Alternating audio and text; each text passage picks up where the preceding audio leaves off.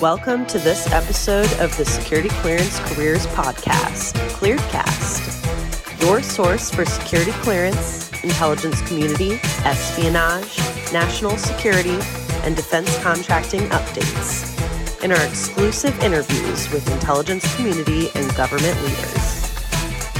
Hello, and thank you for tuning in to this episode of ClearedCast. I'm your host, Katie Keller, and today we're going to be chatting about CMMC. So the CMMC framework seeks to help assess defense contractors' compliance with cybersecurity requirements, basically to protect federal contract data and other controlled unclassified information from persistent threats and other cyber attacks. So the DoD plans to begin including CMMC contracts late next year. So given the recent forward movement in the CMMC process, we have Matt Hodson, the CTO at Valeo Networks, on the line to discuss what might be next, if we can even guess. So Valeo Networks adopts a more guarded stance on CMMC. They describe their outlook as cautiously optimistic, expressing the sentiment that potential problems are almost a given simply because it's a government endeavor. And I know I've seen in the past, the government is slow to innovate, but when they do try to be innovative, a lot of problems pop up. And so we're looking for some semblance of certainty in an ever-changing compliance landscape. And so, Matt, thank you so much for joining me on the podcast today to discuss this important topic. Appreciate you having me. Excellent. Could you give us the rundown on what CMMC means in layman's terms for folks that may not be working either in a cyber environment or a compliance environment? Sure. So essentially, CMMC, which stands for Cybersecurity Maturity Model Certification, it's a set of cybersecurity roles that the United States DoD is going to be requiring of contractors that work with them to follow. So the whole purpose of this is to protect sensitive data from cyber threats. And a part of this model is to have different levels of security for these contractors to meet to enhance their overall cybersecurity posture and, again, safeguard this critical information. Well, and so it's an important topic, right? Like, we want to make sure that our contractors who are supporting the federal government, either with people, software, or services, that data is protected. But I know that it can become a nightmare, especially for some of these smaller contractors having to go through and, audit themselves and things like that. So it's definitely an interesting, I'm interested to see how everything kind of plays out. So have you seen RFPs come through at different levels, and could these stifle economic growth for certain companies in going after work? Well, that's an interesting question. So if you actually go to the defense.gov website, that question is on their website to a point. It says, how will my organization know what CMMC level is required for a contract? And currently, the only answer is once CMMC 2.0 is implemented, DoD will specify the required CMMC level in the solicitation. That's the challenge right now, right? Nobody knows what level of CMMC they need to have to fulfill these contracts. So that's part of the frustration, right? And the confusion. For sure. And so, for new work, that they're putting out RFPs for. But what about current contracts? Everybody's going to potentially have to be in scramble mode if they're not given any sort of heads up, right? Correct. Like I said, I'm really interested to see how things kind of play out. So deployment of DoD's cyber compliance program has been delayed several times as the department continues to revamp the details and requirements of the program. But what has Valeo seen as sort of the pros to it up to this point? So some of the pros, assuming it's implemented correctly, and when I say correctly, meaning leaving the security controls as part of the certification, right? Not making it so easy that anybody can meet it. But essentially, you've got enhanced cybersecurity. Of course, the main reason of it is so there's a reduced security footprint for cyber attacks and data breaches. Standardization, right? Everyone following that NIST framework.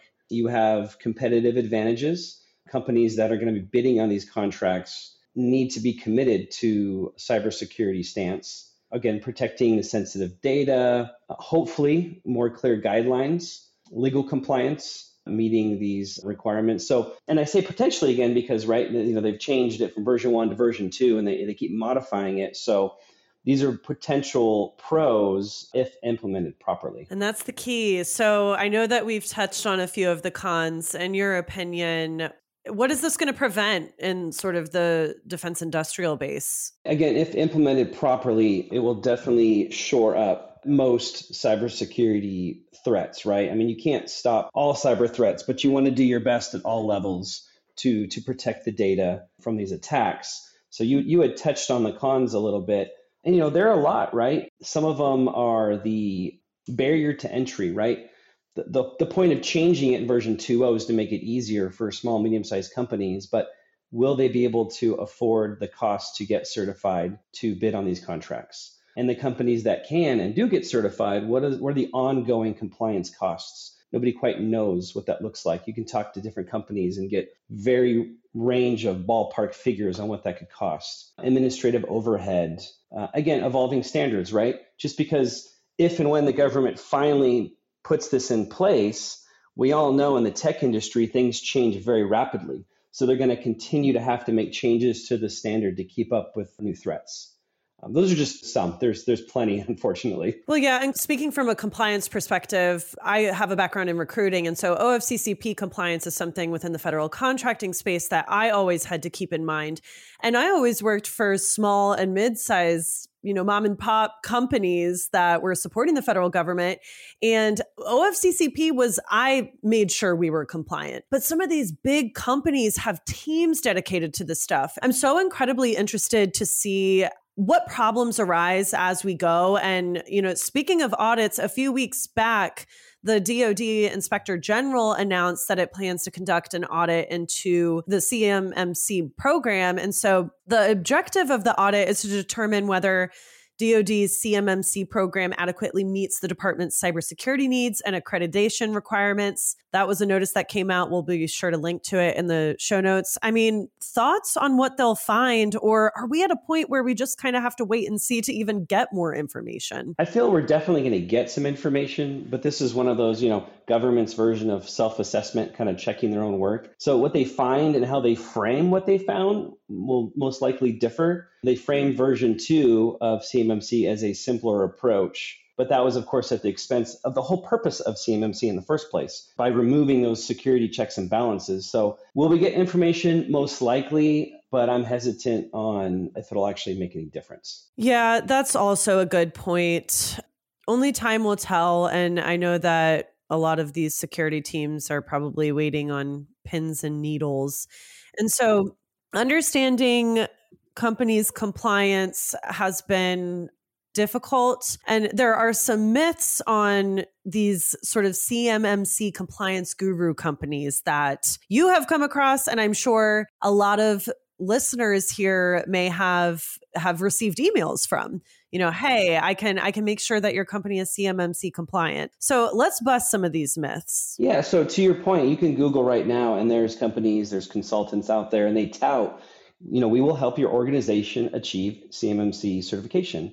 Well, they can't because there's nothing to be certified yet. It's still being put together with the different changes. The fact remains is there's no implemented framework yet. We want to be wary of these companies and these consultants that try to sell you on these things. Not all are bad. There are definitely companies out there that are more realistic with the approach saying, we can assist you with being prepared, right?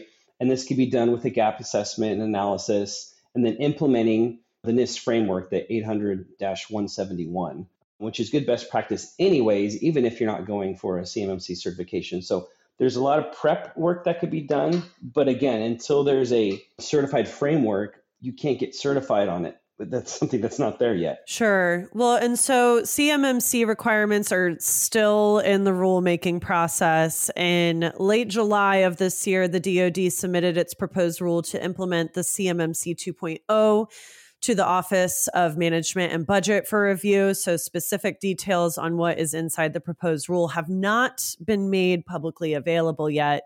So Matt, thank you so much for coming on the podcast today to talk about this important subject within the national security space. So closing thoughts and tell us a little bit about what Valeo Networks does. Sure. So we are an MSSP, a managed security service provider. So essentially we help companies maintain their IT environment. We're a nationwide provider. I would just recommend for everybody to, be diligent on being ready for CMMC by implementing the NIST framework. Use a third-party IT company that you trust, because the more you're prepared, the quicker you can potentially get certified when that time comes. Great recommendation. So for everyone listening, to stay in the know on CMMC updates, NIST, and other cybersecurity news, you can visit news.clearancejobs.com.